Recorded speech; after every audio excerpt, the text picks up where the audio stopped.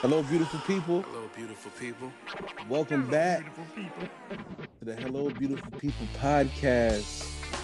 Thank you so much for rocking with us another week. You know the vibes. My name is V. George Smith, and I got Richard Atticus Martin here with me.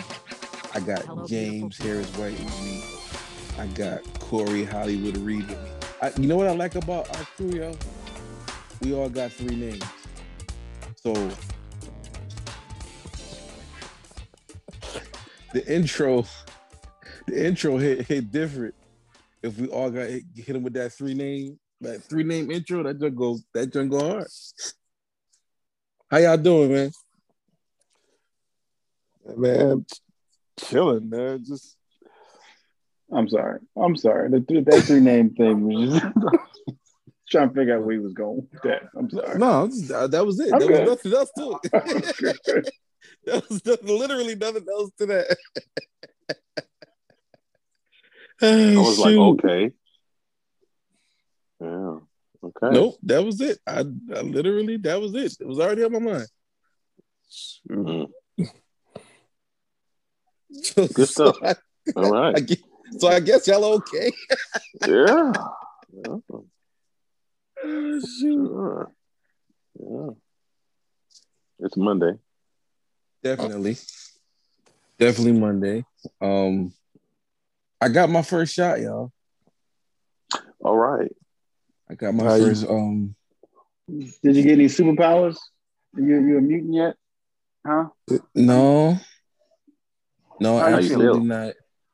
I'm good, but that young man that I call my son Trey literally elbowed me in my arm at it's like he knew the exact spot where I got the shot. Stuff.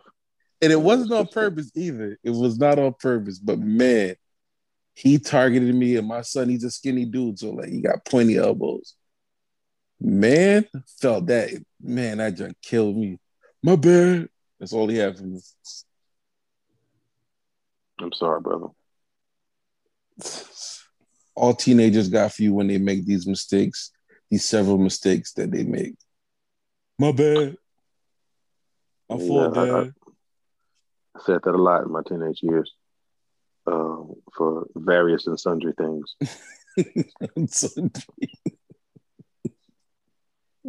I got my second one today. Okay. George. How you feeling? I'm all Pfizer up. Yeah. Yep. I'm on that Pfizer too, bro.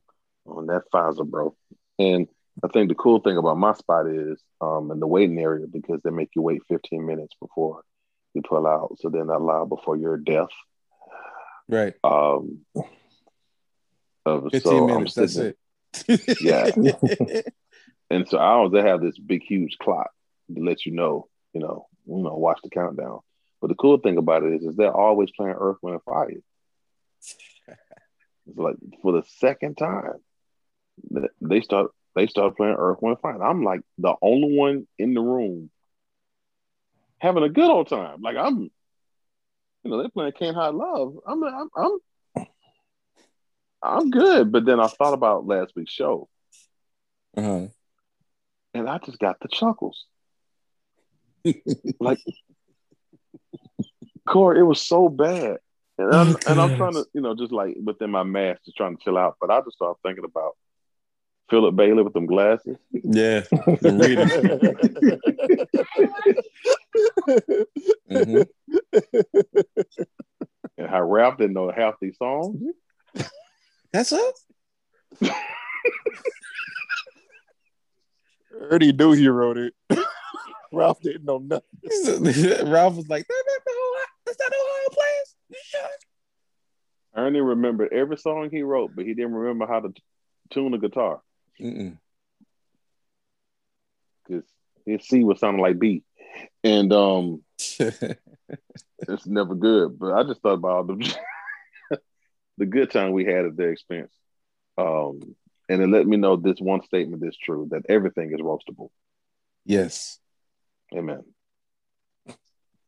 Say that then. One more time for the people in the back. Ain't that a word? Everything is roastable. Everything is roastable. No matter what. Now, if it's serious, we can get these jokes off. And I thought we did a wonderful job last week. So kudos to you, brothers. Absolutely. Yes. If That's you right. missed out on last week's podcast, I beg you, I implore you, please go back and listen and just enjoy a good old conversation and some funny jokes. I'm sorry, man. You know what I laughed at?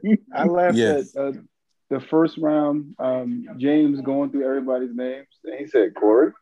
And then it was a long pause. He goes, well, all right, I guess you don't want to play. And I lost it when I heard that. I literally remember trying to find my phone and unmute it to answer. I'm like, wait, where the hell's your phone? Where's your phone? Where's your phone? But I heard when I heard it back, I was like, I lost it when I heard that. When George said them boys are ready to go to bed. They had that look, man. Like he didn't need them glasses till about 9:30. He was like, you know what? So I'm like, Steve, you see my readers? I told him to leave my readers right here, just in case. I'm convinced that Ralph only knows 5 Earth, Wind, and Fire songs. He said, you sure it's not the OJs? You sure? Well, all right. I'm gonna get up. Verdine, get up. Swear that was Fifth Dimension. That wasn't the Fifth Dimension. Look, this is what I'm gonna do. If I see Verdine get up, I'm gonna get up. I'm gonna put my hand in my pocket. Steve apparently knew it. It was 1976. Oh, I remember it. Steve had Cleveland. a cap for every song. I'm from Cleveland. Mary Jo Fernandez, my first Spanish girl. See what happened, right? I didn't have a mustache yet, so I drew it on. She used to call me Agua.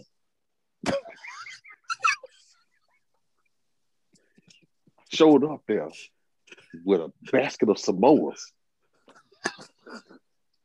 She looked Samoan, even though she was Hispanic. And you start cross-referencing everything from like recent periods, so you know he lying. Like she put my number in a BlackBerry. Like what? But when she opened the door, the episode of Fresh Prince of Bel-Air was playing. And that was right after I came back from Family Feud. I was watching Crush the Groove before I came over there. She was a housekeeper for Jim Brown. She gave me his jersey. Like, and I rode my bike over there, and it had a honeycomb license plate from Missouri. And that's when I told Nick Cannon that love don't cost a thing.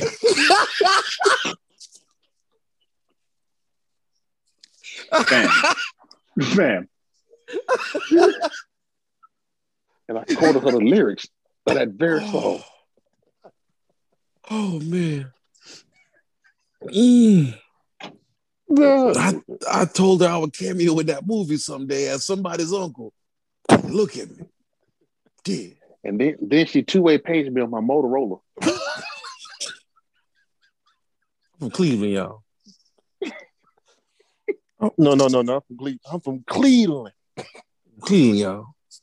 Cleveland. LeBron had just won the first championship.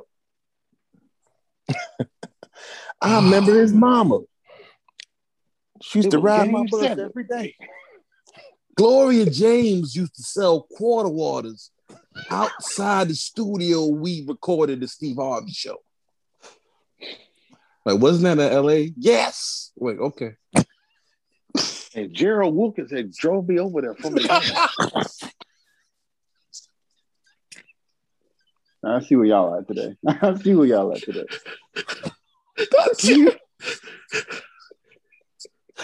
Craig Elo's mama brought her to my house as a favor.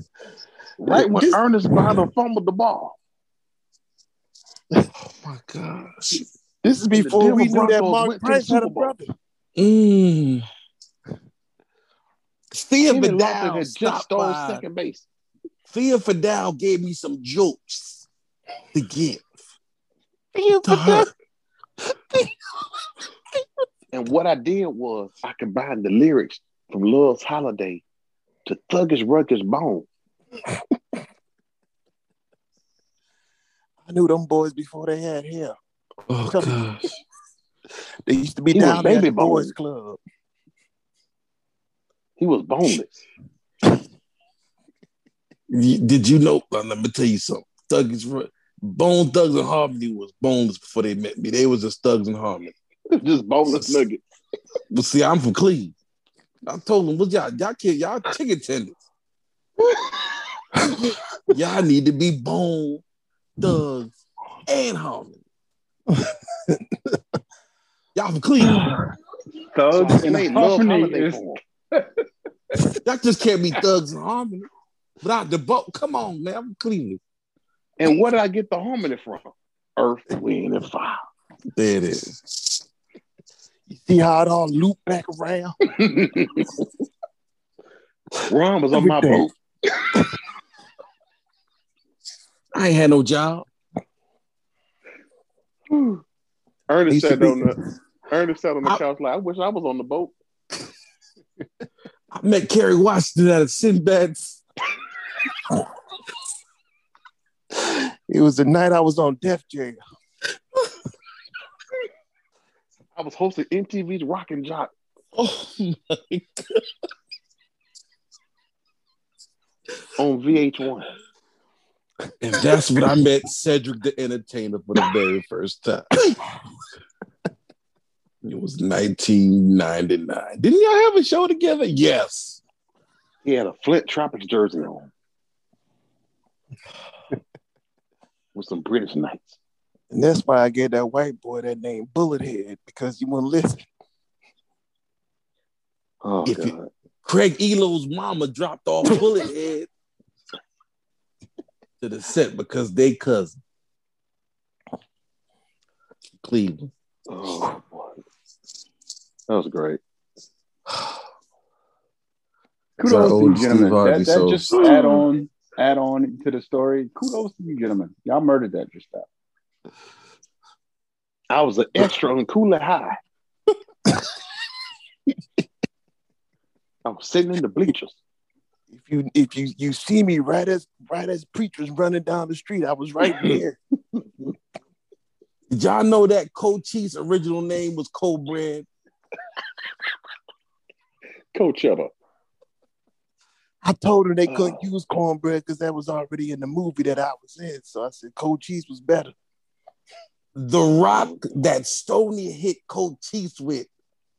All right. Okay. That's too much now. Because Cleveland rocks. Oh, Drew Carey said. I immediately gave Glenn Turman Aretha Franklin's phone number after they finished shooting Cooley High. And that was right before she smashed Martin Luther King. Yeah.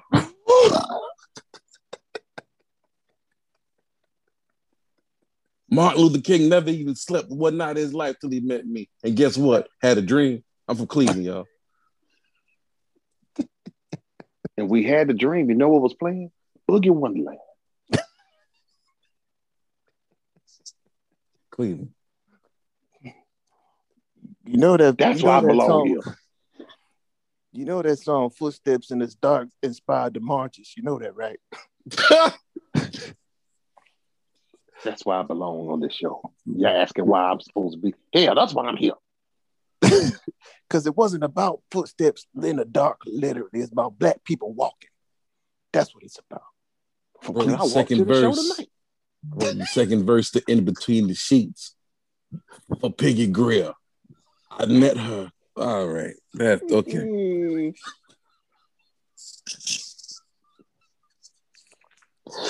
Do we have any itinerary for the show today? I'm crying.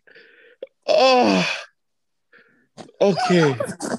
I'm crying. I also was crying at Rich's Ron Oz impersonation that would come through in last week's show. It was fantastic, Rich. You did a great job with that. No, I Absolutely. appreciate you, man. Appreciate it.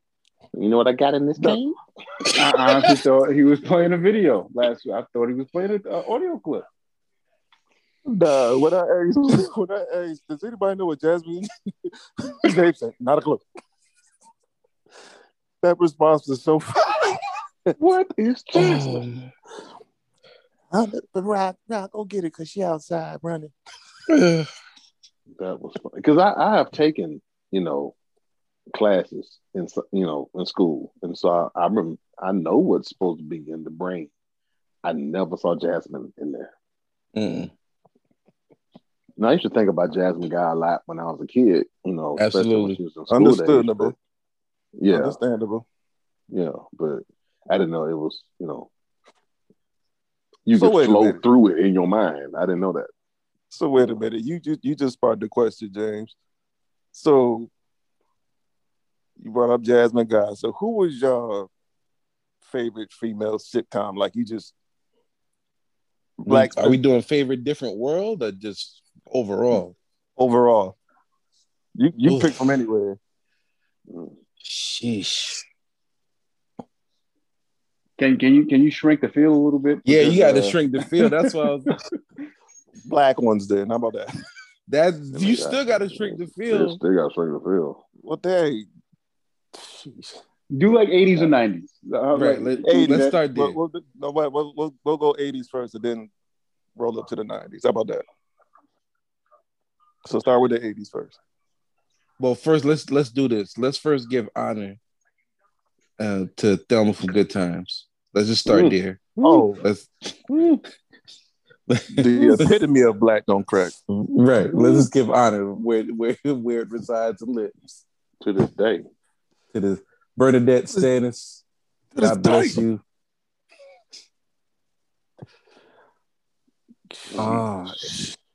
80s. Hard to recover from that one. I'm just saying. 80s. You know what? I'm gonna give y'all one. Y'all remember the show Head of the Class? Yes, Lord. Mm-hmm. Robin Givens. Yes. I was sprung, boy.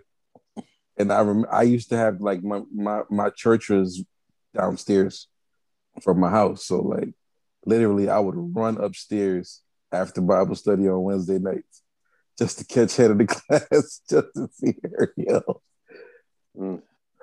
Yo, you brought it back with Head of the Class, bro. So that was your 80s pick, Head of the Class? That's my 80s pick. I'm gonna go Lisa Bonet, man. Yeah, Lisa Bonet. Yeah. She was Beyonce of my day. Absolutely. For me, because I agree with both of yours. I'm looking for y'all to say one specific one. I had many. What? I did, but just to say one of y'all haven't said because I agree with both of yours. But Holly Robinson Pete for 21 Jump Street. Absolutely. Ooh, yeah. Yeah. Yeah. You know what? And I don't know if because of the show, but I had a crush on Tootie from Facts of Life. There it is. That's the one I was waiting for. Okay. I was waiting for that one. Yeah, Fields family is blessed. Shoot, you could throw Regina King in there. 227. Oh, was 227 80s and 90s? Yeah, no, it was 80s. It was 80s. Jack A too. Yep. Jack A was trying to mess up a generation of young men. Hey, Mary. She was trying to jack up a generation of young men. You couldn't tell her nothing. Had what was Martha Gibbs' husband name? Lester. Had Lester stressed out. You got that heat coming into the house every day. You got married. Lester was under pressure. You hear me? You hear me? Talking all high. That wasn't me, man. That wasn't me, man. No. That dude mustache started flaring around. Oh, so you got Lester Gibbs stressed out. Hey, gray hair's popping up. I'm going to work. I'm working overtime tonight. I can't take this. Bye, Mary. I gotta go, Mary. Can't stay here. Oh my gosh, bro. There was Lester had nothing but females coming through the house. He was the only dude in the whole building. There's only two dudes in the whole building. Man. Oh gosh, him and Calvin. Calvin had the unprocessed Jerry curl. Oh, He wanted to be Ralph Tresvant. He wanted to be Ralph Tresvant so bad. It was three dudes. You forgot about Stoney Jackson. Golly, man. Stoney Jackson looked like he used to be in Force MDs. Dog. That man doing all the cocaine.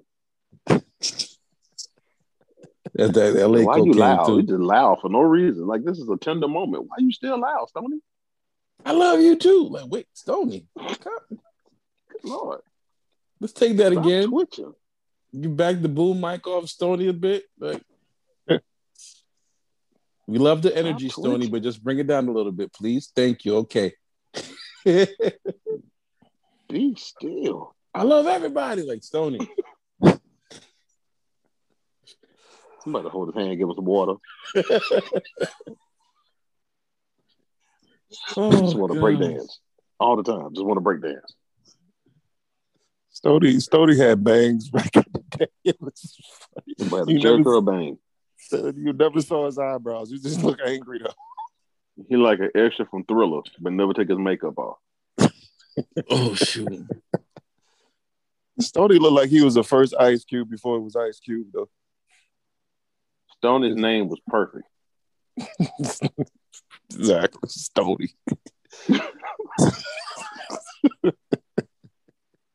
Oh God! He was a hard labor boy. Anything is roastable. Didn't we say that at the beginning? Anything is roastable. I promise you, people, if you live your life in that anything is roastable zone, you'll have so much more fun. Yes. See, Stoney got that name because that was the same route they hit Cold Cheese with. I knew Stoney. Yeah. He was Shaker Heights. It was Stoney and Pebbles. Not Shaker Heights, Ohio. We rode the bikes together. He had the Wisconsin license plate for the Honeycomb. And I had saved up just enough money to buy mine. I had $5. About Earth, Wind, and Fire tape. $4.11. I had $2, one roll of quarters, and the rest was nickel and dime. I got a burger.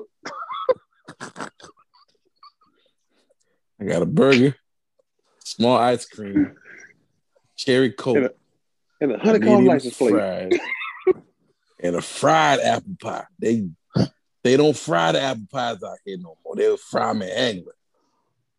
I ate my French fries with a wooden pitchfork. You remember those? Jesus. They gave me in a container that was red and white. Who told more lies? Steve Harvey or your uncle at the family? Steve Harvey. Steve Harvey. I'm at McDonald's and they gave me a crown.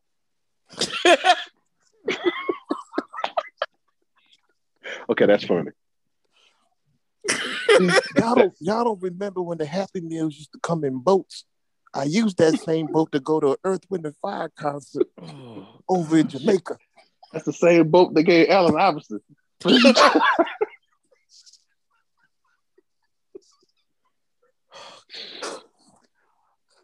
Oh my goodness.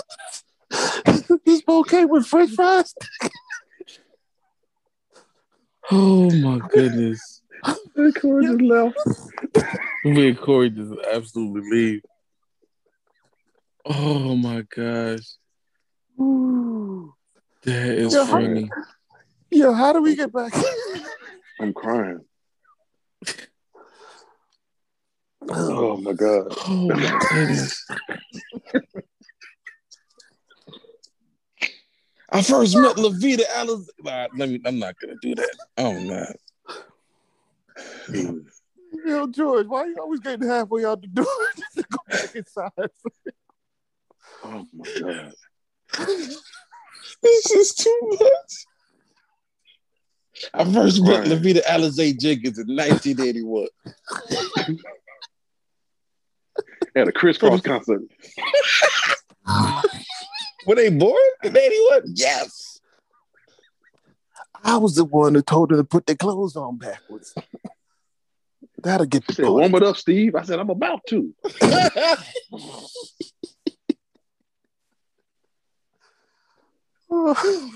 it wasn't for Jermaine Dupri, I would never have a mustache.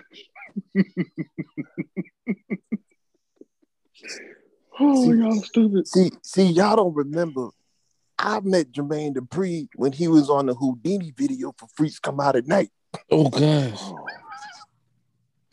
I had red members on the jacket.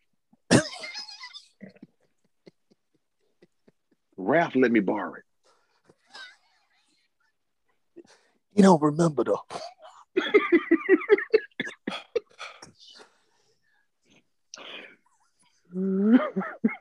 Steve Harvey, if you listening, we just want to say, we sorry you was lying so much, but we appreciate you. That's cap too.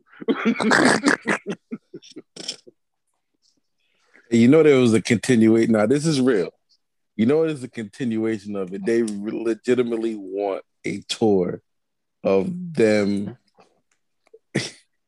I saw this video on YouTube and I should have sent it to y'all. How about Isley Brothers, Earth, Wind, and Fire, and Ohio Players? It's the heart. And they said Charlie Wilson too.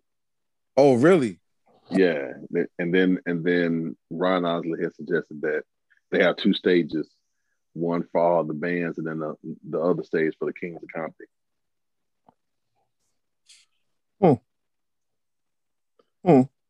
And that's when stuff gets out of hand, because it's like, okay, this is a cool idea until y'all start talking way too much.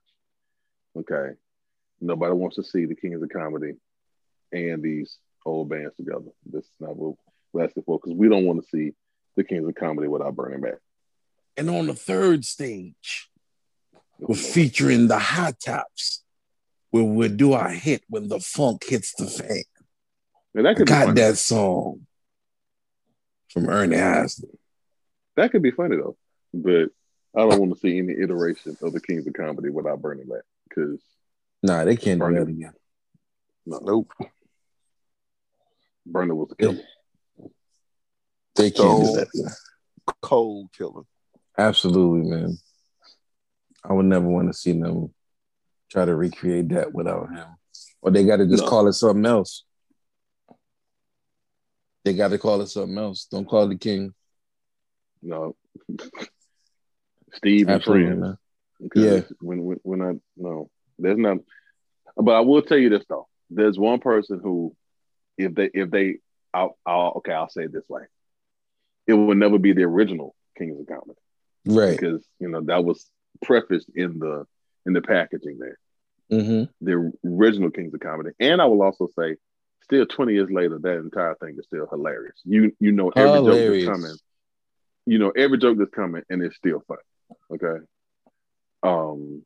But if there's one person that would take the spot, they'll never replace him. But to fill in that spot, Dave Chappelle. That would be incredible. Dave Chappelle to me is like Dwayne Wade in this sense. And I always said this about Dwayne Wade. Whenever Dwayne Wade was on, it didn't matter who else was on the court. He was the best player on the floor. Facts. That's a fact. But when he was on, it didn't matter if LeBron was there, Kobe, didn't matter. When Dwayne Wade was on, Yeah, he was the best player on the floor. And Dave Chappelle, it doesn't matter who else is in the room. I remember that Def Jam 25 year celebration they did. Man. He killed. Man. and With he's D.L. like Hughley standing next to him. like and that's the thing about Dave Chappelle that I love the most. He's genius in spots where there's no script, there's no text. Like he brought his genius to a place where they played. It was a segment of, it was a serious segment, and they played some really happy music. Right? Isn't that what happened, James? It was like time to get rough on the South Side, and it was like bing, bing, bing, bing, bing. And then like Dave turns around and he does the thing. My favorite thing that Dave Chappelle does when he tells a joke and it cracks him up so much, he slaps his leg with the mic. Yeah. That's like the confirmation. If you've never watched Dave Chappelle before, I've never noticed it before. When he's genuinely tickled and enjoying something, he's going to hit himself with the mic. And that's when you know he said something very funny. Man, let me tell you. When they went, and I appreciate DL because DL caught on, realized what was going on, but Dave Chappelle drove that thing, man. That thing was stupid funny. And when D.L. Hughley tried to say that black people didn't know the lyrics to Lift Every Voice to Sing, and Dave Chappelle actually started singing the song and leading the whole crowd into it and made that funny too. It's like, yeah, he's the best. You just clowned the dude next to you, took his joke, turned it on him, did the song and made it funny. Yeah. Nobody, when he's on, don't nobody want to see him. Not living. What was the first time y'all seen Dave? Like first time like seeing a stand up anywhere? Def Comedy Jam. Def first Jam. time I saw him. Yeah. Okay. But he wasn't in the element that he's in now. Right. He was way more animated. He was a young dude. But that if I remember that Def Jam, like when he said how they came up with the N-word, and then he said there was how white people was using it in a sentence. I said, yo, this dude is smart. Like walked you through the joke, and then when you finally hit you with it, it was like, oh no, that was hilarious. You know, everybody else was like punch, punch, punch, punch, punch. He was literally walking you through, and then when he got there, it was like you could appreciate it. Like you could really just like, you felt like you was actually there listening to this man. You could picture like, yeah, I could see a bunch of white people in the room talking about the N-word and how he came up with it. Mm-hmm. Like I didn't realize he was legend until the DC special when he had on like the. That's the one I was gonna say. The DC one was mine. Yeah. That's when I realized he was legend. Is that the one with sprinkled a little crack on him? Or is that another one? No, that is. Yeah, that's that one. And the crackhead, he thought the crackhead stole his chocolate, but it wasn't. What's all this chocolate on your face? Chocolate, this doo-doo, baby. What you get off the streets, baby? What you doing? I'm selling weed, nigga. Like, oh. Like drugstore, liquor store, drugstore, liquor store. Where you taking me? I was just like, yo. There's another comedian that I wish would have got his shine before he passed because he was just as funny. Robin Williams. No, not Robin Williams. Robin Williams is hilarious. But Patrice O'Neal. Man. Oh boy. That dude. Going too soon, Patrice. Going too soon. Patrice was rough, boy.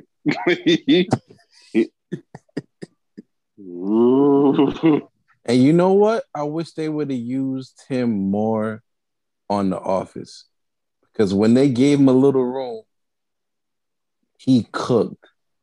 Yeah. I don't know if you remember him on The Office, but when he was up there, Man, that man. the Indian, I don't know if y'all remember the Indian girl, Kelly, and forgot that her boyfriend name, but it was in The Office. And she Wait, was like, "You would." Say it again. wasn't he downstairs in the basement somewhere? Yeah, but then he came up. Remember, they had the training where he had everybody upstairs, and she called him a sea monster. What? And then Patrice was like, "Yeah, you won't want to swim with this sea."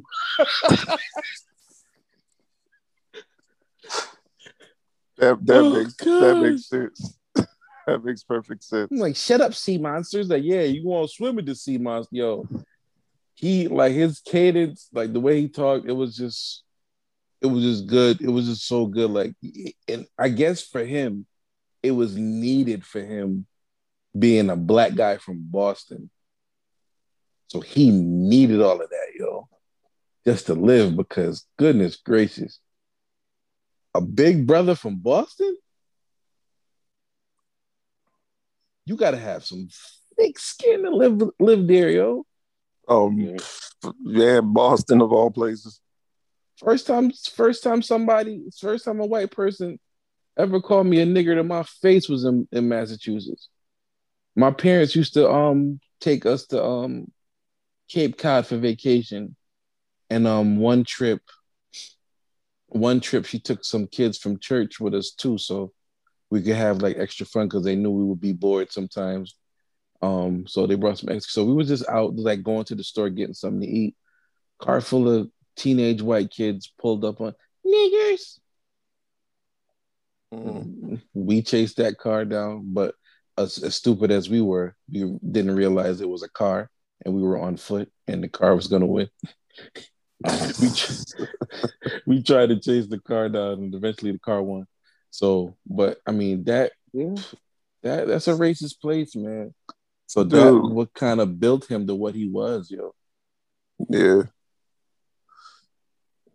No. Patrice on there, that ain't a bad one. But Patrice, I remember when he did my girl at the time, she was hosting college used to have like those big spring festivals where they would have like artists and all that other stuff come up. Patrice hosted. He was like the special host, and we was backstage. She introduced me to him and everything, and he was mad cool. But when he got on stage, that nigga, as James said, everything is roastable. That nigga roasted me the entire show for being an overprotective boyfriend. He was like, I tried to hide this nigga. And he just straight face, like, yeah, what's up? I said, relax, I'm a comedian. You ain't got nothing to worry about. But like, he roasted me the entire show. And I was like, I laughed because I'm like, it's funny. I ain't going to cry about it. No way. That's crazy. That is crazy, yo. Well, speaking of legends gone too soon, over the weekend, we lost one of the greatest rappers in hip-hop history. The rapper known as DMX, Earl Simmons, passed away at 50 years of age.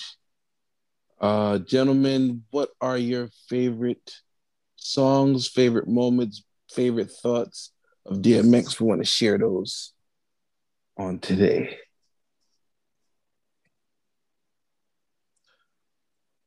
I'm gonna just use one.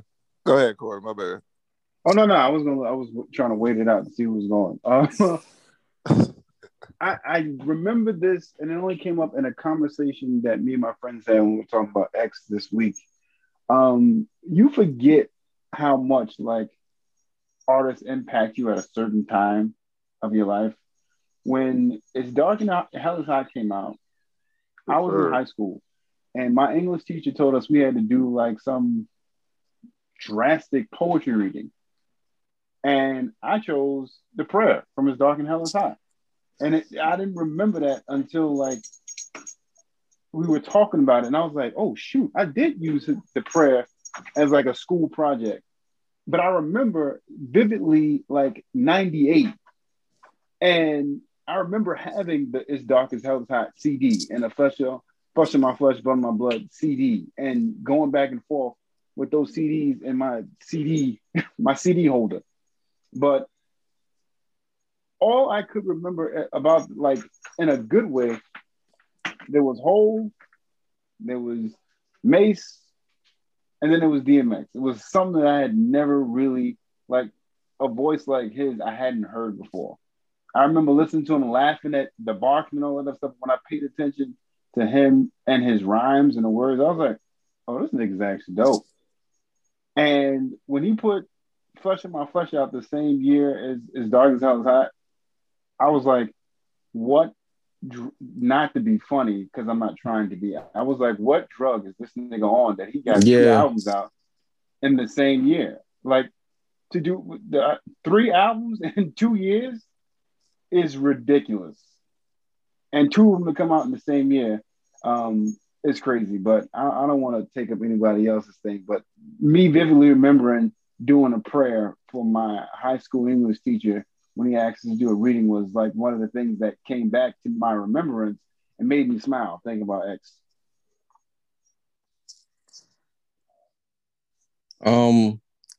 I just remember being in school and hearing this record called 4321. Mm-hmm. And this dude, like, I'm like my favorites are on this record, like L and Meth and Red, and, like, you know, back in the day they would always used to introduce somebody to the world by featuring them on a song. And this dude got on this record and killed it. You knew he was wrong, but you asked for it, baby. Unique voice, unique flow. You know what I'm saying? It's like Corey said, you kind of get caught up in the stuff, but then, you know, when you start listening, I'm like, oh, this dude is talking. And like, I think it was like I'm gonna be honest with y'all. When I got back home, like, and I started like getting, you know, when I got back home from school, I was really heavy in the church, and I kind of stopped listening to rap like I did when I was in college. So I really missed a lot of what was going on with X album wise, but I would still hear the singles. So like the Get At Me Dogs and the all them junks, I'm like, yo, this dude is impressive. And then he went from rapping to acting. And like, I don't know if y'all remember, the show Eve, but one of my favorite times of him being an actor, he was a tattoo artist on Eve. And he was literally playing himself, but he wasn't himself. And the dude was trying to get a tattoo, but was scared to get a tattoo. So as DMX put one line on the guy, he screamed and jumped out the chair. DMX like, get your. I can't say what he said. I wish it was Thursday. I would say what he said. He basically told him to get the hell out the seat. He just yelled at him. It was so funny. Like, so like this dude like had levels to him, and like I saw a video from Swiss Beats, and that kind of like brought to light a lot about DMX. He was like, yo, he would literally pray for everybody else, knowing that he would need prayer more than anybody else. And that's something. That's something. So salute that man, yo, and she's just praying for his kids, yo. All I can remember, like 4321, that was amazing. And I'm like, again, I didn't know who he was. Mm-hmm. But all I know was like whoever this dude is, he is holding his own. But then when we heard Get At Me, Dog. Yeah. Like that was like, now it's funny because I was in college when that came out. So when we was trying to come up with music for the layup line for the basketball games. That was definitely on there, and we would go sick in the layup line. Like we was dunking, we wasn't supposed to, but that song just got us in. So dudes is pulling out the stops, reverse dunking. One dude tried to do 360, my boy Rob. And it was like, you just remember coming around the layup line, quoting, "Get at me, dog." Niggas start barking, "Ow, ow, what the deal?" I was like, and it was so like infectious. The crowd would start getting into it. The other team would even start like, look back, you see them dudes over there mouthing the words and stuff. So I'm like, yo, it was just dope. But then like the kind of see like he had a full range. You get hardcore, then you could thug love if you want to, if you want some thug love. Too many games is being played. It's how it's going down. If it's on, Rich, got to go down. Rich, they let y'all play the unedited version of Get At Me Dog in high school for your layup line? No, I was in college, bro. Oh, you said college. You did say college. Yeah, different story, bro. I was about to say, wow.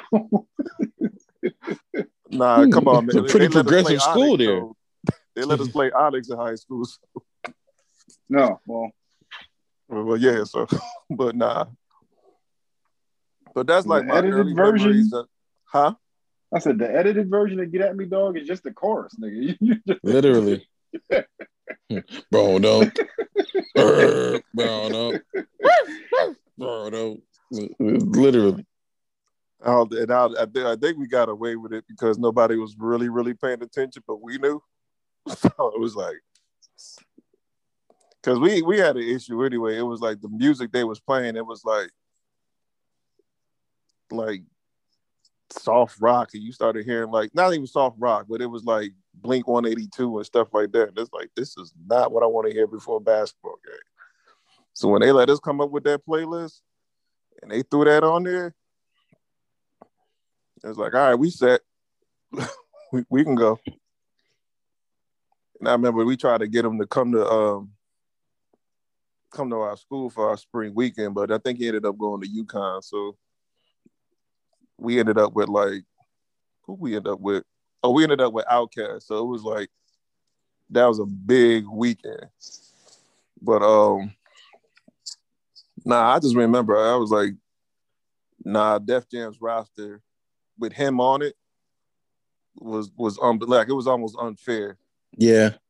It was unfair because you had Jay, you had Red and Meth, you had Ja, and then who else you had on Def Jam that year? Shoot. Remember it like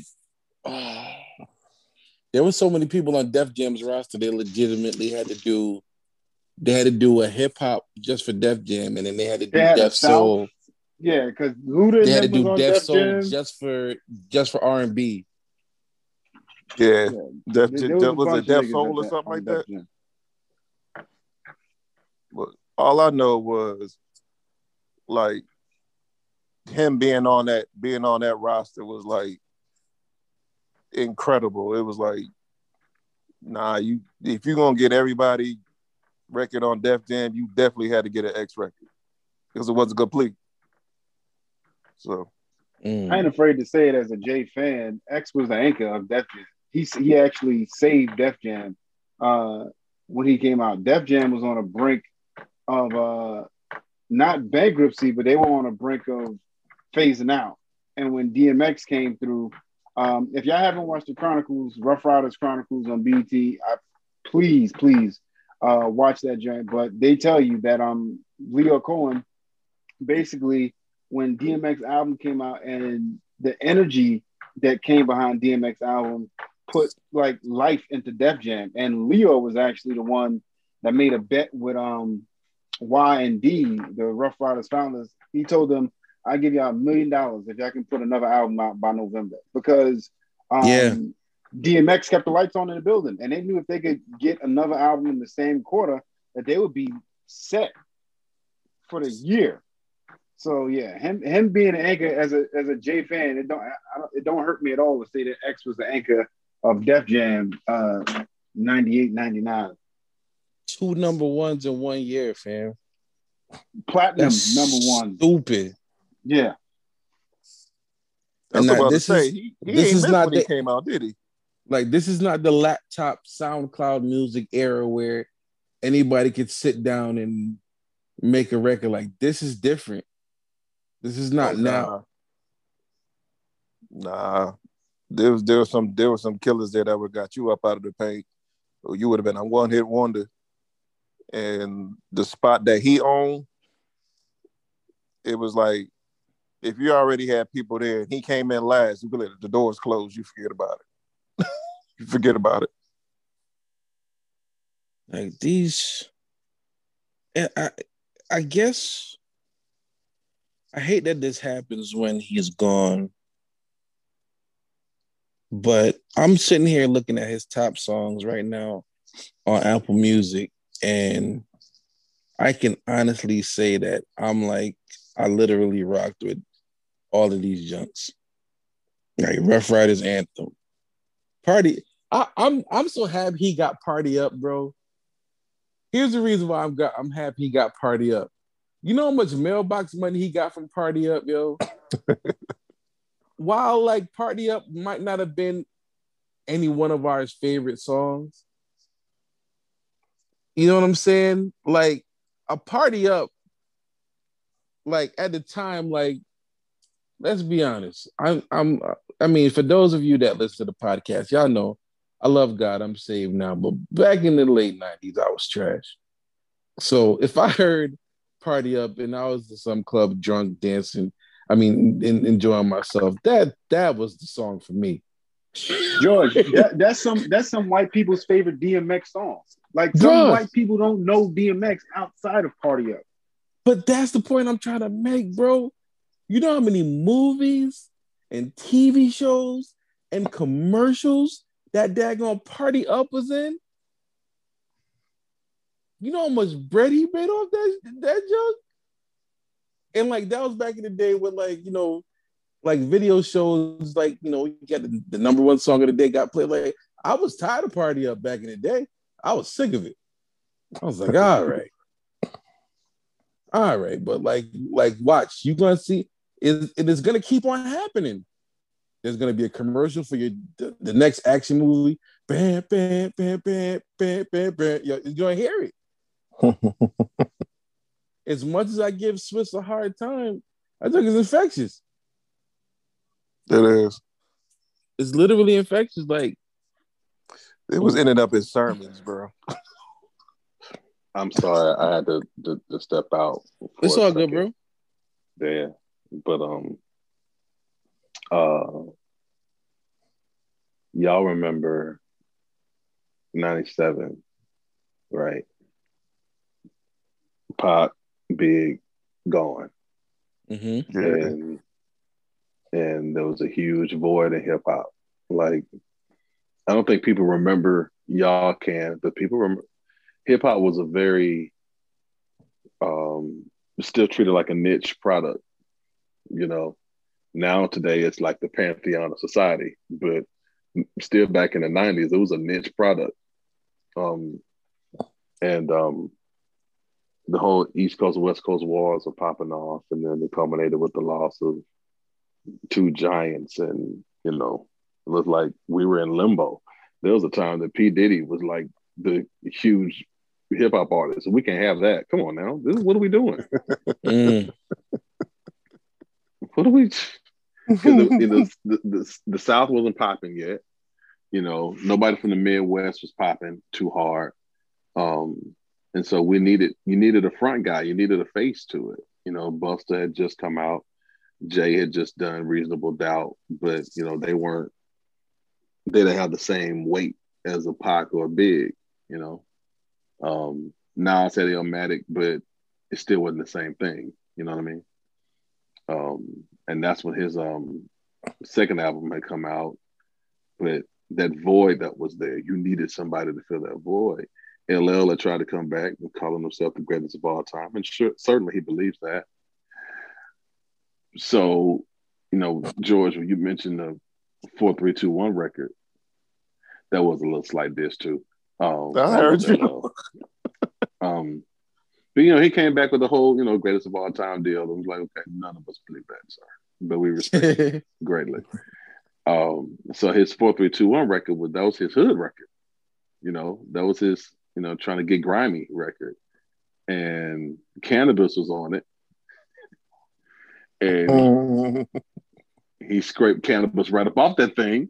After Cannabis had that line about him, and then he dedicated his whole verse talking about Cannabis. But when you heard DMX, when you saw DMX, even though he sounded nothing like Pac, but it felt like, okay, this is who's going to fill the Pac void, and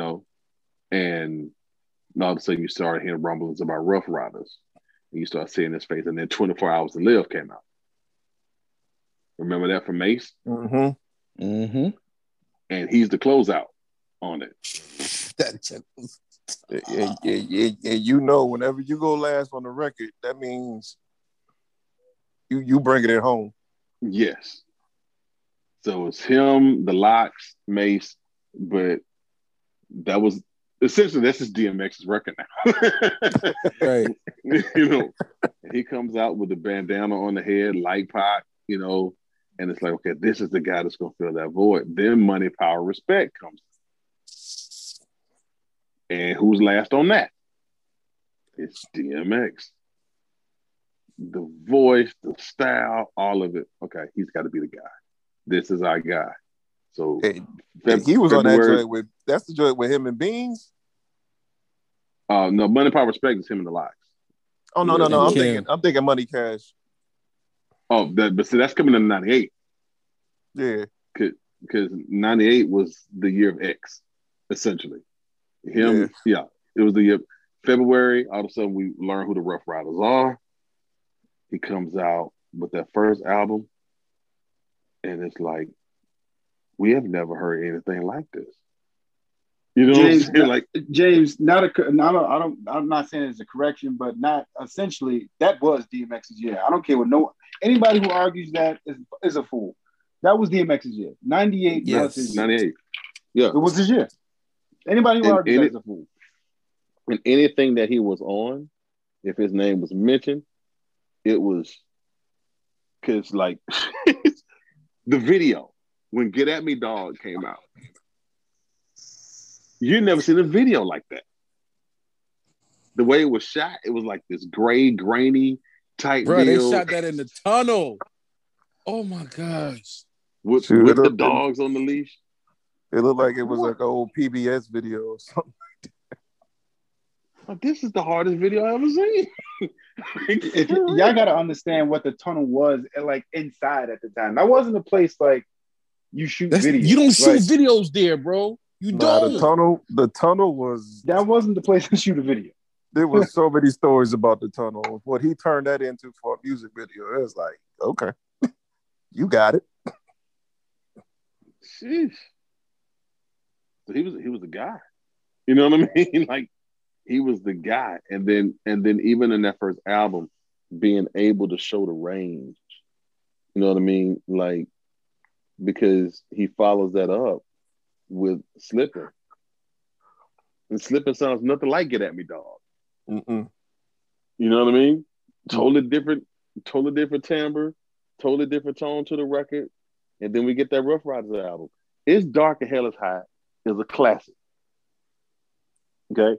It's a doggone classic. It's I can't say enough about that record because it was songs on that record and then the skits on it too that was like, we never, how it's going down. He gave me something for the ladies, and which really wasn't romantic, but he dropped the voice down. You know what I mean? So he never changed his persona, but it was, whoa.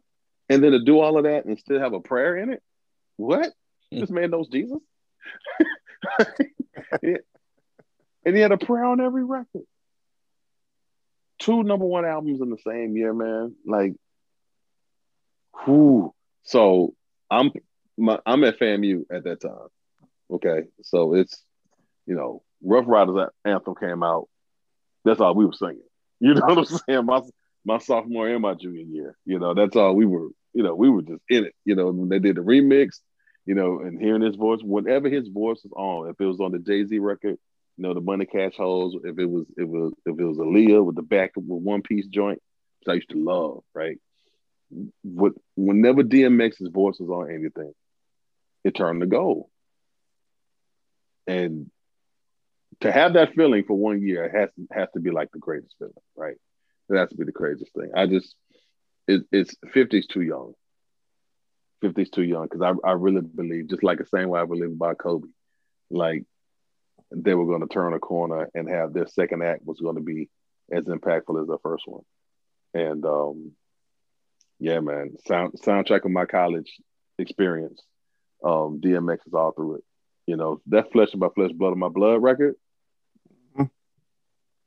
Dude, No Love for Me is my favorite DMX record, by the way. So. You know what? He got no love. All right, can we talk about Rudolph the Red-Nosed Reindeer, though? Oh, that's the best version of it. Even that's genius. Like, even in that was genius. I don't know if it's like his team like capitalized off the moment, but that was genius. It was X being X and came out to be the best Rudolph version niggas ever listened to. Man, just got down, went high school cafeteria, banging on the table for the beat. Come on, man. Come on, man. And like, and he got to do his verses. He did it with Snoop.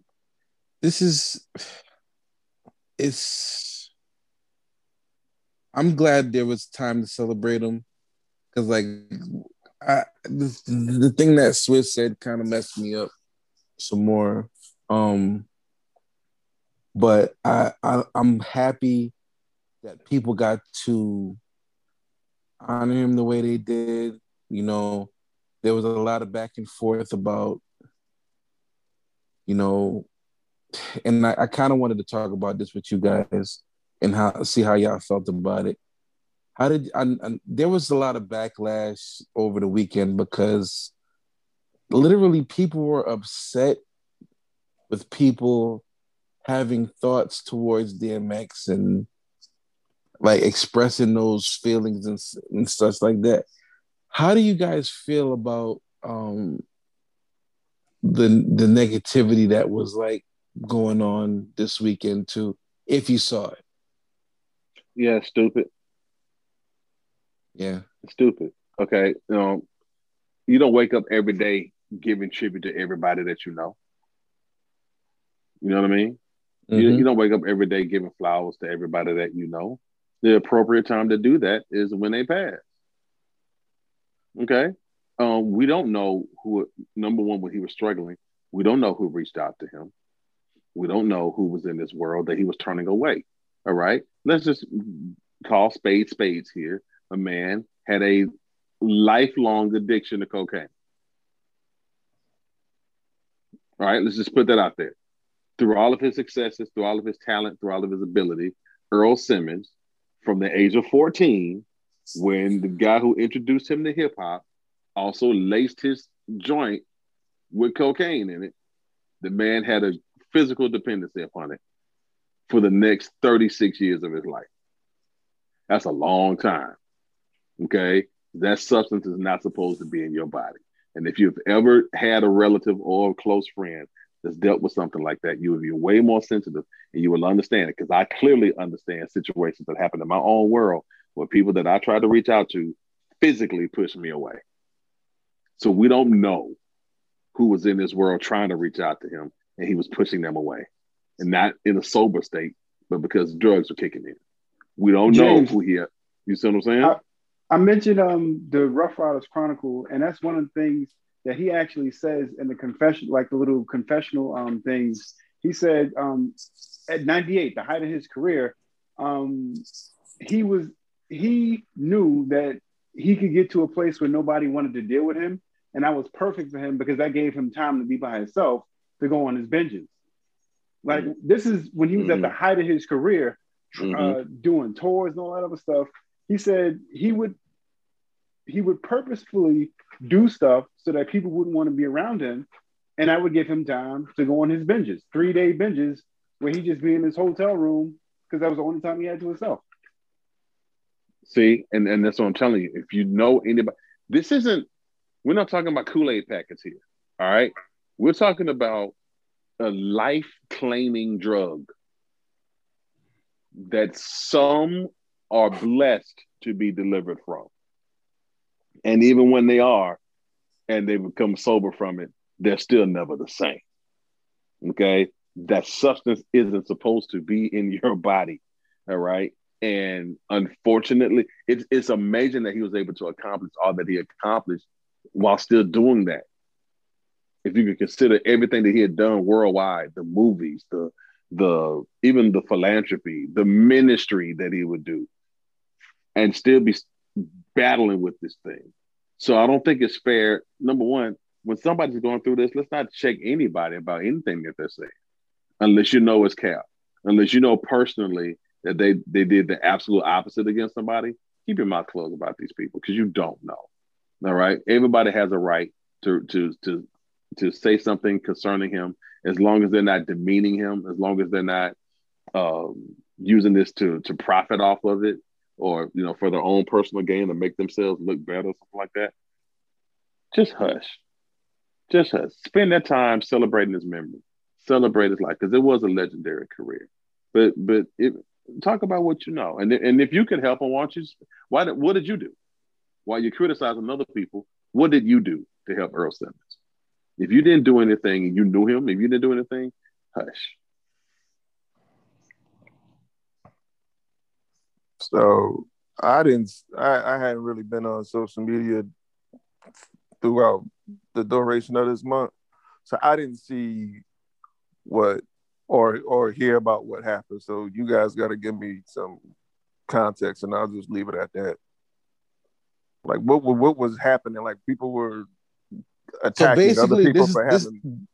This is what happened. So comedian Lunel, the little short lady with the blonde hair, right? She jumped the gun and posted like a RIP post to him before he was passed on her Instagram story. That led to RIP DMX trending on Twitter. And that led to Steve Rifkin, his manager, making an Instagram post saying that DMX hadn't passed yet. So basically, people were posting their condolences and stuff. Like, I mean, not just normal people, like verified celebrities were posting RIP DMX, giving heartfelt, condolences and stuff like that. And people were like up in arms. Y'all are so in a rush to RIP somebody and blah, blah, this and that and all of this stuff.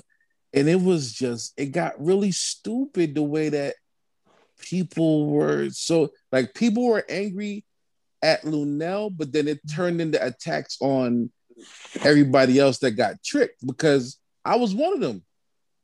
Because I log into Twitter, I seen it was trending, RIP DMX is first, and I check and I look, and like there's a link, but then I posted it, and then even as I posted it, people tweeted me and was like, yo, it's not verified yet.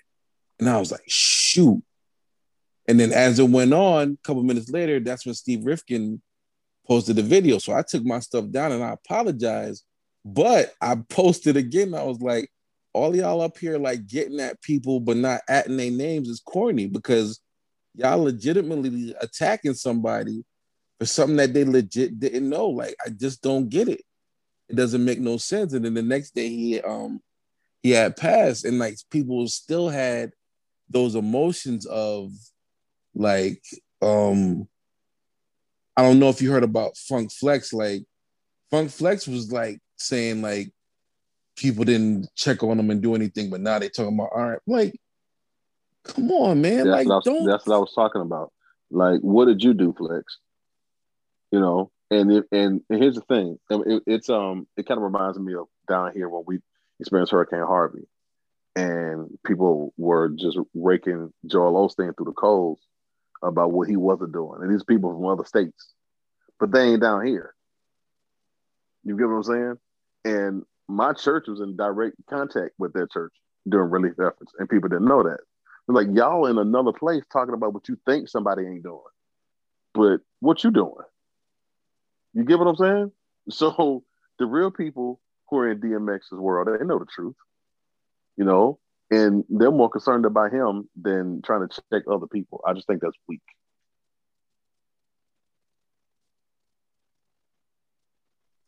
I completely agree with you, fam. I completely agree with you. So, Rich, that's what happened in a nutshell, bro, over the weekend. It's rather unfortunate because, like, I agree with both of y'all, but it's just something about death that just brings like,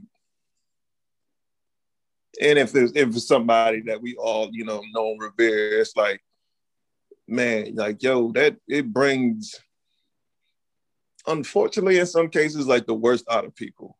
Yep. Because somebody wants to be the first to know, somebody wants to be the first to, show their condolences. And it's almost in a sense, and not in all cases, because I don't want to overgeneralize, but like in some people's cases, it's selfish. Because, and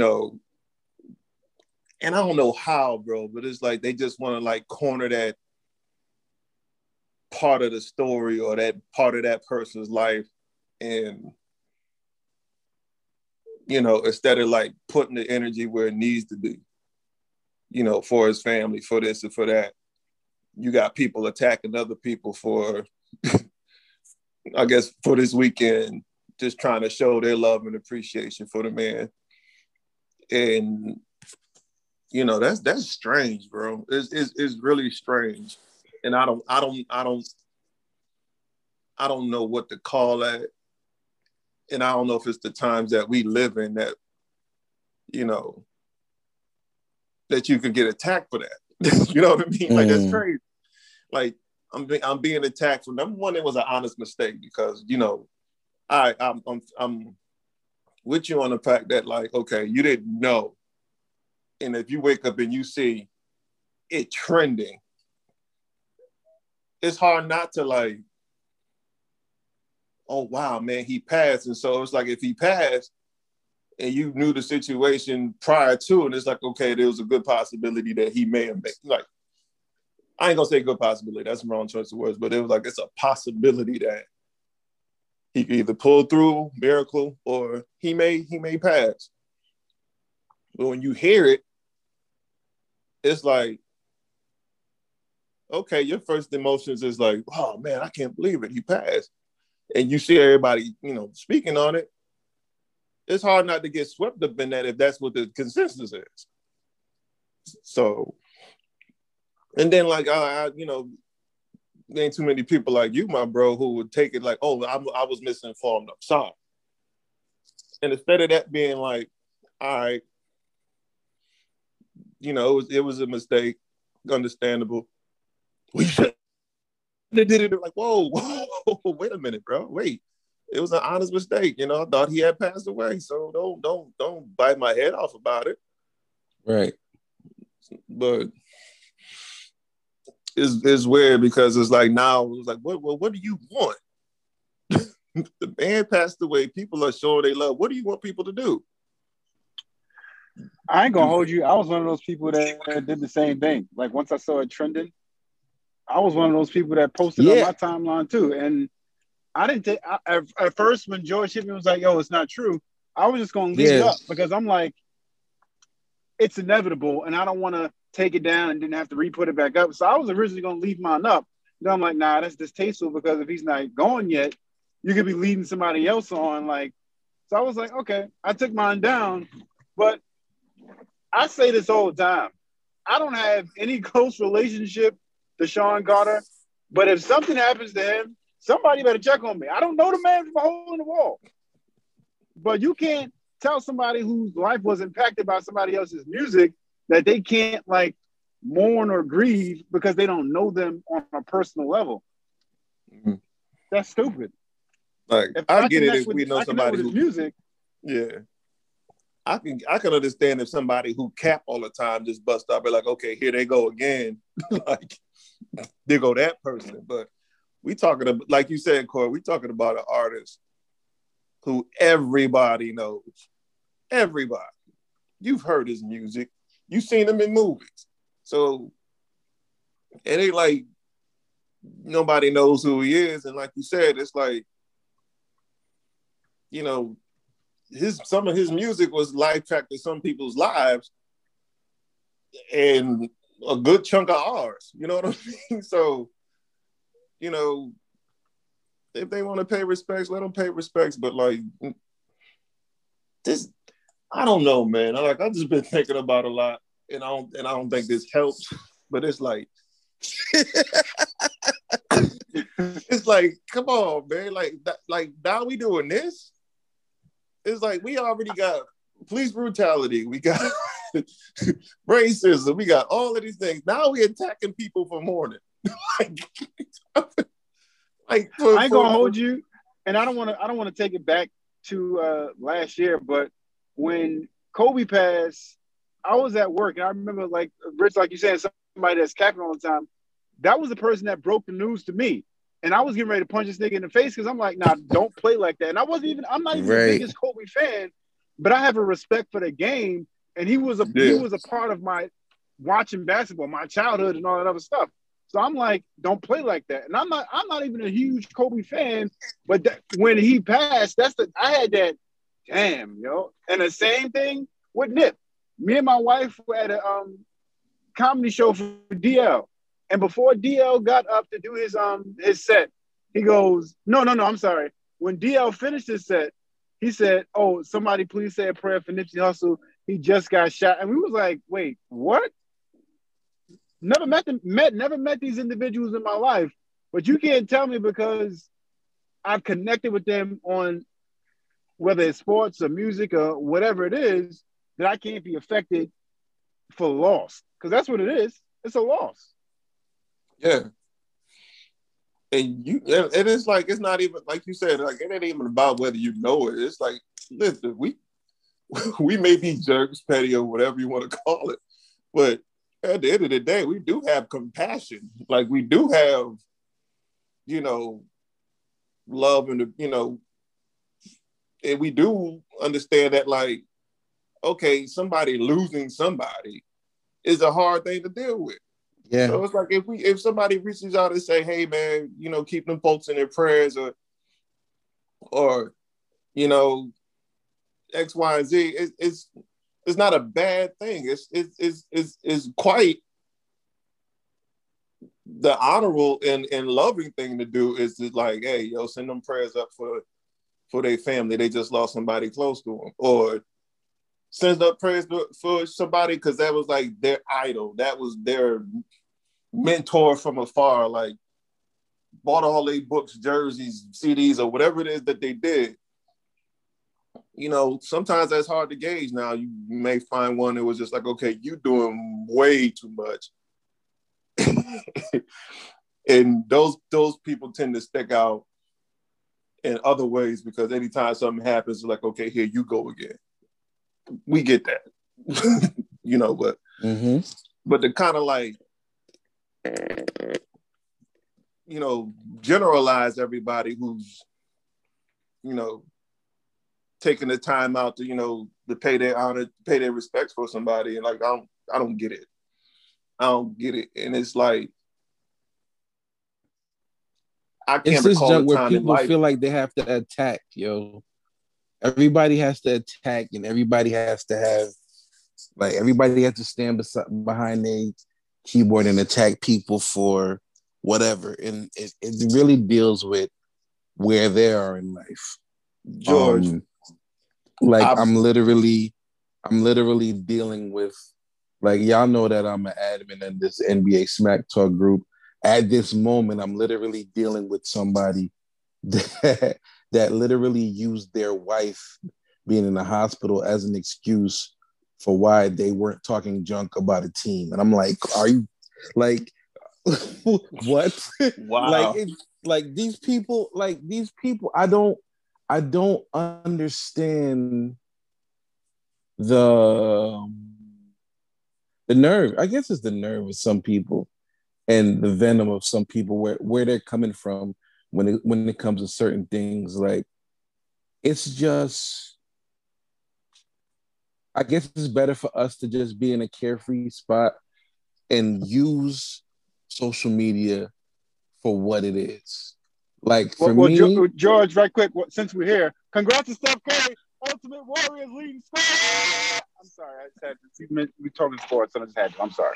I don't know what you just said, Corey. I think Steph Curry just passed Wilt Chamberlain. It is for all-time leading the scorer. all-time leading Warrior scorer. You're talking about sports. We're here, and you mentioned Smack Talk, and I just had to mention Steph on your pod because you had a. Anyway, congrats to Steph. Can I nip into can I pick apart that argument saying the only reason he got more points than Wilt is because he shot more threes? Can I say that? Nope. Okay, Nope. because that's what they said about LeBron. Congratulations, that's what they said about LeBron when LeBron passed Jordan. That's what they said. He shot more threes. Here we go. See? Congrats to Steph. Finish your point, Nick. Congrats to Steph. I literally said I wasn't gonna come for Steph no more. So congratulations, Steph Curry. Salute to you, all-time leading Warriors scorer. You're gonna look good in the Lakers jersey next year, my dog. Wait, so I'm sorry. What was that? This is funny how this all played into what you were saying earlier about social media. Yeah. Like, you think about it. NBA Smack Talk, it's like, okay, you got some dudes who are very solid in their deliveries about why this person is what they are and all the things like that. Even if you want to jump virtue out from Smack Talk into just like anything else, it's like now this is the time where you could defend a very pointless, or people are defending very pointless points. Like you were just saying, like, okay, it works for Curry because, okay, he passes Wilt Chamberlain. I'm not taking a shot at Corey, but it's like, okay, he passed Wilt Chamberlain. Oh yeah, the reason why he passed Wilt Chamberlain because he takes more threes. That is legitimate. Now, you made the same case for LeBron. Oh, that's cat. Like, whoa, wait a minute, it's the same thing. like, let's be rational here. And it seems like it has gone out the window where it's just like, hey, just say that's your favorite player and you prefer them over this person. But please do not overinflate the fact that when it all applies to everybody. And if it's the same thing, it's the same thing. But that goes back to Rich, that goes is back my to beef this with weekend. LeBron fans. That's my beef with LeBron fans. But you just mentioned, they don't know how to do that. Everything is a dig at LeBron and a celebrate. Everything's a dig when it's against LeBron, but everything's a celebration when it's in LeBron's favor. They don't know how to be like, oh well, I called so and so out for doing this, but LeBron did the same thing. Like they can't see like the rationale of the nigga. He can mess up sometimes. I don't mean to turn this into a LeBron hate soliloquy. Yes, you do. But it's for context. It's for context. That's what you do. That's what you do. That's what you do.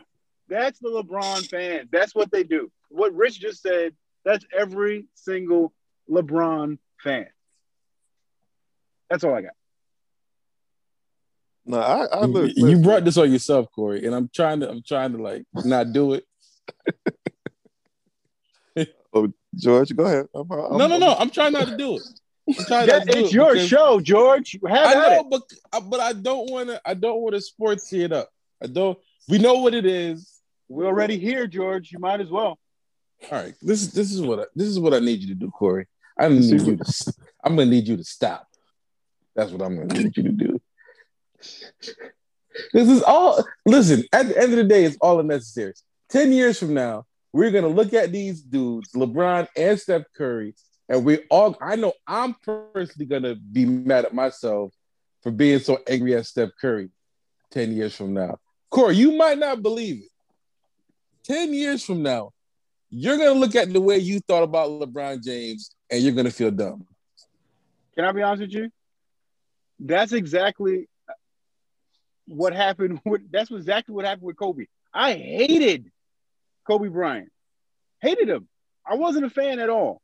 He did Allen Iverson dirty in the finals when I thought AI and the PAL team from Philly was going to get a championship. He did him dirty. I hated Kobe. I Not a started to PAL respect his team. game. Yeah, the PAL team. That's what that was. Come on, Tyron. Come on. I don't want to go through that roster. Aaron McKee, Snow, Tyron Hill, Mutombo, Matt Guy. Nigga, come on. But yeah, I respected him at the end of his career because I'm like, oh no, this nigga got game. It was an 81-point game. Made me change my tune. I was like, oh, hold on. I thought it was a typo on the screen when I saw it on Sports Center. I said, there's no way in the world. Now hold up, Corey. You see how everybody let Iverson pass when he had that trash team and brought him to the finals? LeBron does it. He's the greatest player ever. And that's what I'm saying. That's what I'm saying. It's like LeBron does it. He's the greatest player ever. No. They killed, but it's like it's not that he. It's an amazing feat to go to the finals that many times, but it's like Iverson didn't get as much criticism for losing as he did, and Islands only went once with that one trash team, and LeBron took several.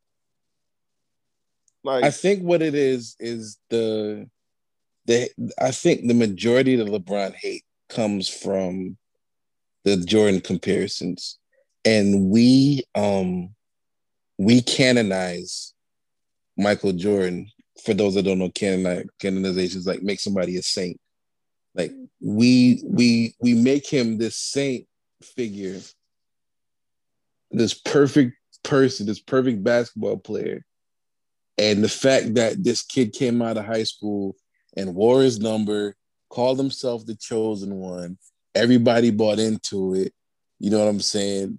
People didn't like that. And like, this is like fresh, like this is Jordan. Jordan is still fresh in everybody's mind. Like you got Jordan still being fresh in everybody's mind. You got Kobe Bryant still playing at the same time as well. So you got those two factors. And then this kid just comes out of nowhere and lives up to the hype. This man took Larry Hughes to the finals, bro. But I want you to really wrap your mind around that. This man took Larry Hughes to the finals. Come on, man. Like, I mean, this was before he made like the streak of finals appearances and whatever. Like, and then got washed by the Spurs and stuff like that. But I mean, there's a lot of reasons because like when I was like a Heat fan, I never hated him. Like, I was opposed to him when he played in my team. You get on my nerves. That dude was a beast. But like, it's just weird. I don't know. I just feel like I learned my lesson from the Jordan years because I hated Jordan when he was playing. But after the fact, I was like, man, he was kind of nasty. It like came to like realizing like I should have appreciated him more. So it's just like I'm gonna try my best to get out of that hating basketball players mode. Except David West. I cannot stand David West. I hate David West with every part of my being. Cannot stand that dude. Oh my goodness. I hope he's not listening because he is 6'8" and could beat me up. But other than that. but George, man, think yes. about it though.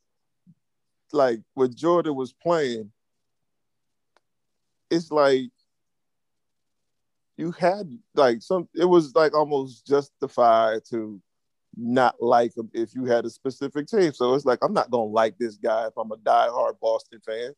Nah, I'm going to go against him. I'm going to rock with my team. I get that. But it's like at the end of the day, like you said, it's like, okay, I don't rock with him, but I do respect him. It's like, now it's like, oh, he trash. Okay, you may not like him, but you can't say somebody is trash. Number one, they're in the league. Mm-hmm. They're in the league. Number two, whoever we call it trash is one of the top players in the league to date. So it's like, okay, you can't be a top player and trash. Like, what are you saying? Just say, look, I don't like him. You don't really have a legitimate reason why you don't like him. So now you nitpick to figure out, why you don't like this guy. Because Yeah, you really Corey. don't have a reason. You really don't have a reason. Corey. I don't nitpick why I don't like LeBron James. I think my hate goes back to rookie season when him and Melo should have won co-rookie of the year because Melo's team went to the playoffs. LeBron team didn't. How do you I get agree. rookie of the year and your I team agree doesn't that. go to the playoffs? That was my only beef was, okay, everybody's blinded that this kid is talented coming out of high school, but look at what not to say that Melo has surpassed LeBron because that would be foolish of me, but their first year, Melo was the better player. Bron had all the hype, so he immediately got that rookie of the year almost like unanimous. Like it wasn't even before he stepped on the court, it was the decision of the media, oh, well, he's going to be the rookie of the year. And that's my beef. And I've come to respect the man's game. It's his fans that keep me hating the man. Like, it's the fans keep me not respecting his game. I'm sorry, Corey. No, that's where I got to stop you. That's an excuse. Don't like it. No, it's not. No, it's I not. don't like it. So I hate it so much. So I hate that. Oh, I hate that so much. So it's not LeBron. It's his fans that upset me so much to the point where I didn't sound like that. I did not sound like that, goddammit. It's not LeBron. It's his fans that upset me so much. Poppycock. Sorry for the strong language. Apologize.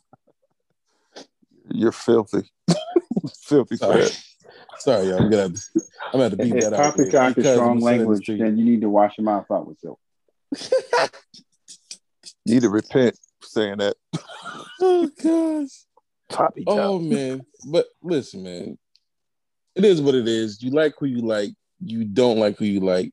But I just need people to just reel it in a little bit with the, and you know it'll never happen. The reeling of it in, it's not gonna happen. But it's just, I think we need to let people live. We need to stop being so affected by the opinions of others. Like there's literally somebody punching the air right now over a tweet that has nothing to do with them. Somebody's in their house mad. Like, because there was a tweet or a post that had nothing to do with them and they took it personally. Like, that's not healthy living at all. Bro.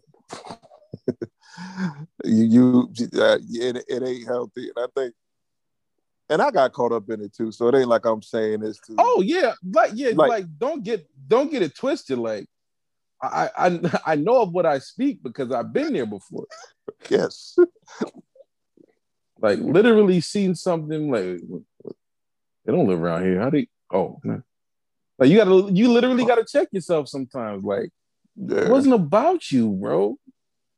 And even if it was, if they didn't put your name to it, they ain't bought that action.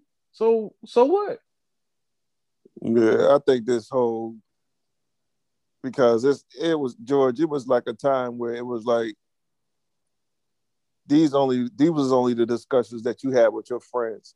Yeah, you know, before social media took to this plateau that it is, and now that everybody has this ability to speak and share, is there are no boundaries with some people because it's like finally I get to say what I need to say, and they are literally throwing up every thought that they ever had about somebody, how they ever felt, right on social media. And unfortunately, there's a few that, you know, even with trial and error, haven't filtered none of that stuff yet. So now you get all of these way out the way posts, way out of the way feelings, way out of the way thoughts about something. It's like, it can make absolutely no sense. And because, you know, there is this place to, you know, talk about it, they're going to defend it to the end, and nobody's going to admit that they're wrong. Nobody's going to admit that it has no rationale whatsoever. It's my thoughts, it's my opinion, it's how I feel. And here's the kicker, though. Here's the kicker, though, Rich. Uh-huh. I just got a notification from Twitter last month that it was my 12th year anniversary on Twitter. So you know what that tells me, Rich? What's that? This social media is not going anywhere, fam. Nope. Nope. So for me to be on Twitter for 12 years, I remember joining Instagram. I was in Houston when I joined Instagram. I was in Houston for I was with Doobie for Kojic something. One of them Kojic things that be going on. Was it AIM? It was probably AIM. Yes, it was AIM. It was AIM. I ain't go to NAN service. I was just hanging out with Doobie the whole time. Literally, I joined Instagram then. That was years ago. So it's up to us now, even in the way we are, we just gotta adjust and literally know where you can go, where you can't go, where you're gonna get, most importantly, peace of mind. Mm-hmm. Because like we all want to be entertained, we all want to laugh. Like if you look in our group chat, the group chat for this podcast is literally hundreds of links from TikTok to Twitter to Instagram. And we're literally making each other laugh all day long. And it's one of the finest group chats that you would ever want to be a part of. I promise you. Like Corey literally comes in the group chat on a Friday. What's going on, y'all? What's making y'all laugh today? And look, we literally post stuff. It's good. So with everything, you literally have to take the good with the bad and sift out the BS. You got to sift out the foolishness. That's all it is. Don't get too caught up in stuff. Don't get too affected by these people. There's going to be times when you are bothered by these people. It's just going to happen. But what's your tolerance? And that could go for anything. What's your tolerance for something? Like, what are you willing to stick out and be a part of? And knowing that everything is not going to be perfect or smooth sailing. Like, if you're a part of that church, there's going to be something in that church that's going to tick you off. You're going to keep on moving churches? You're going to keep on switching churches? Like, there's something's going to happen. Like, yeah.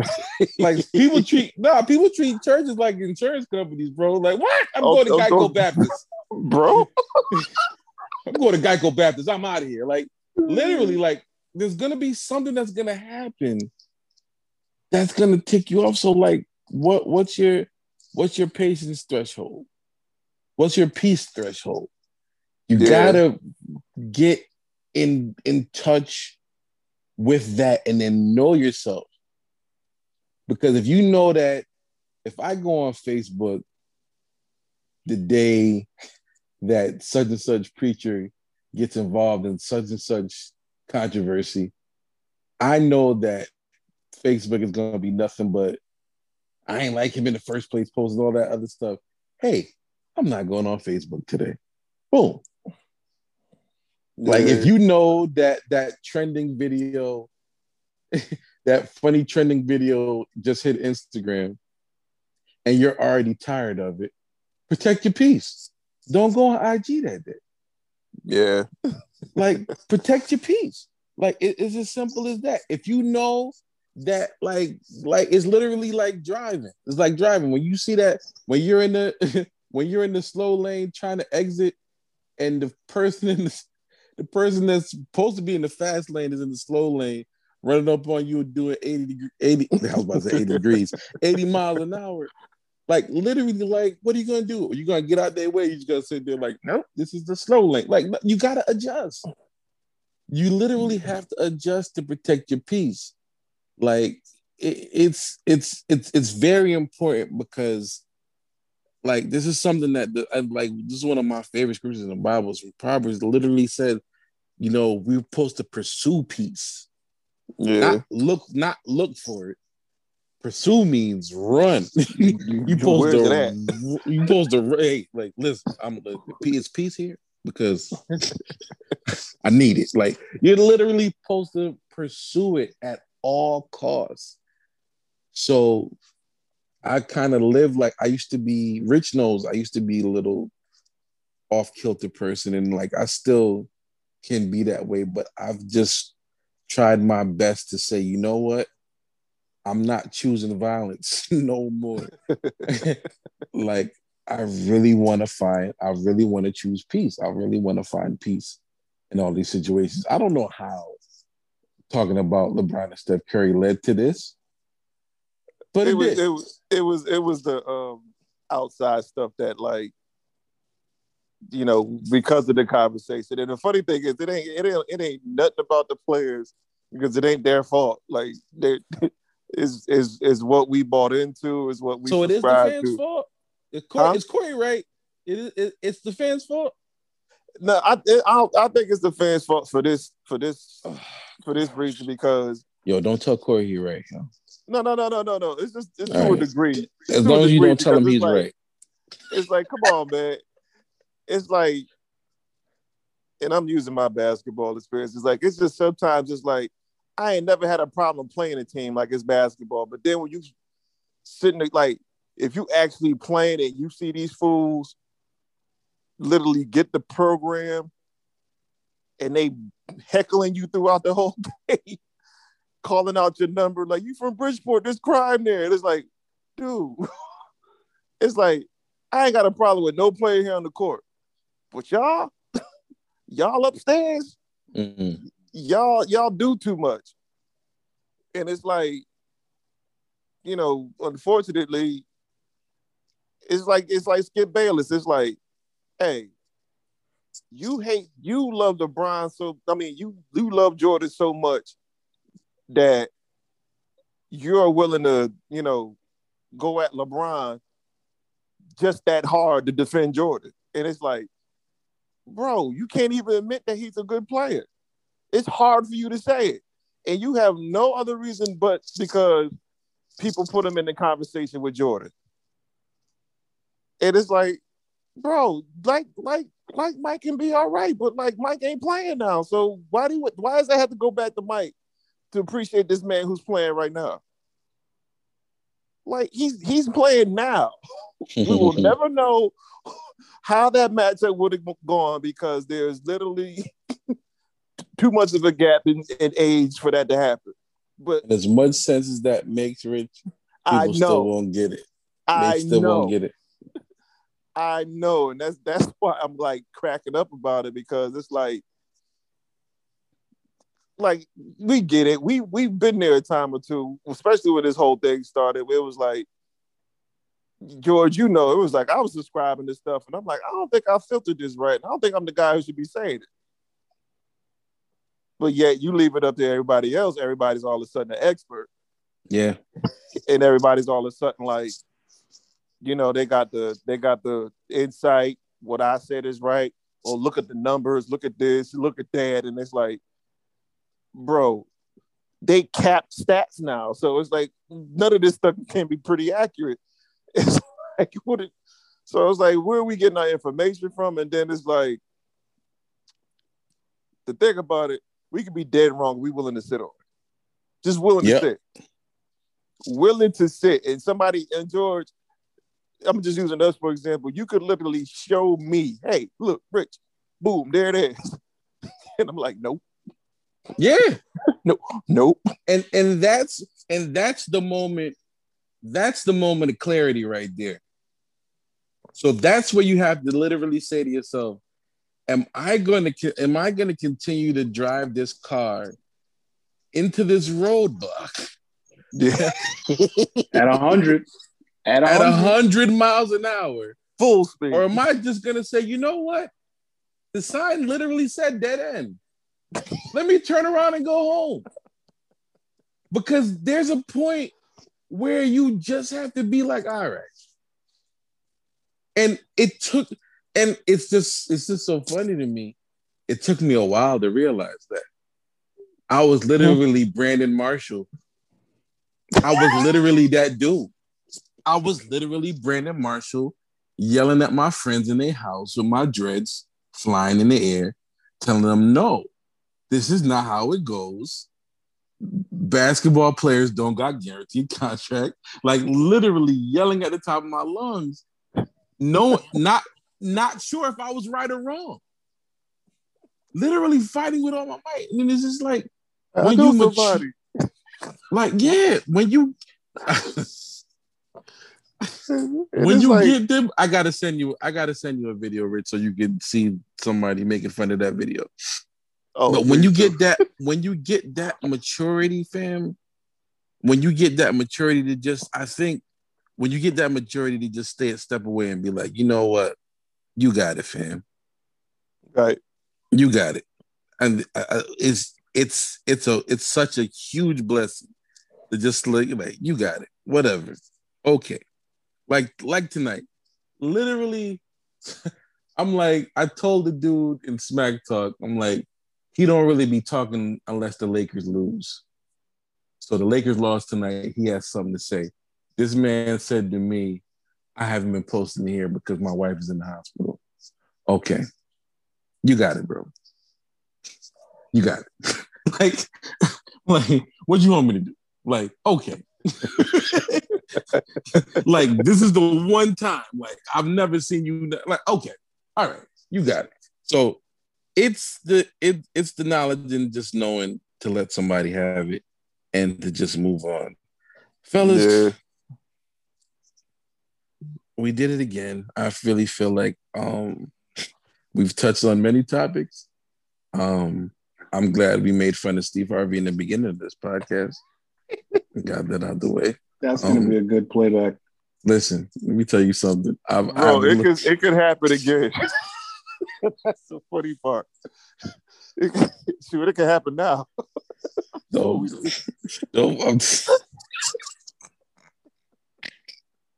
You ever heard of Grand Marnier? It's a liquor. 1916. It's the inspiration behind Jordan's first shoe that I happened to be there when they was when they adopted that idea, because I was with Roxanne Shante on my way to a Earth, Wind and Fire concert. Who you think named Hennessy? All right, let me get out of here. Thank you for Brown.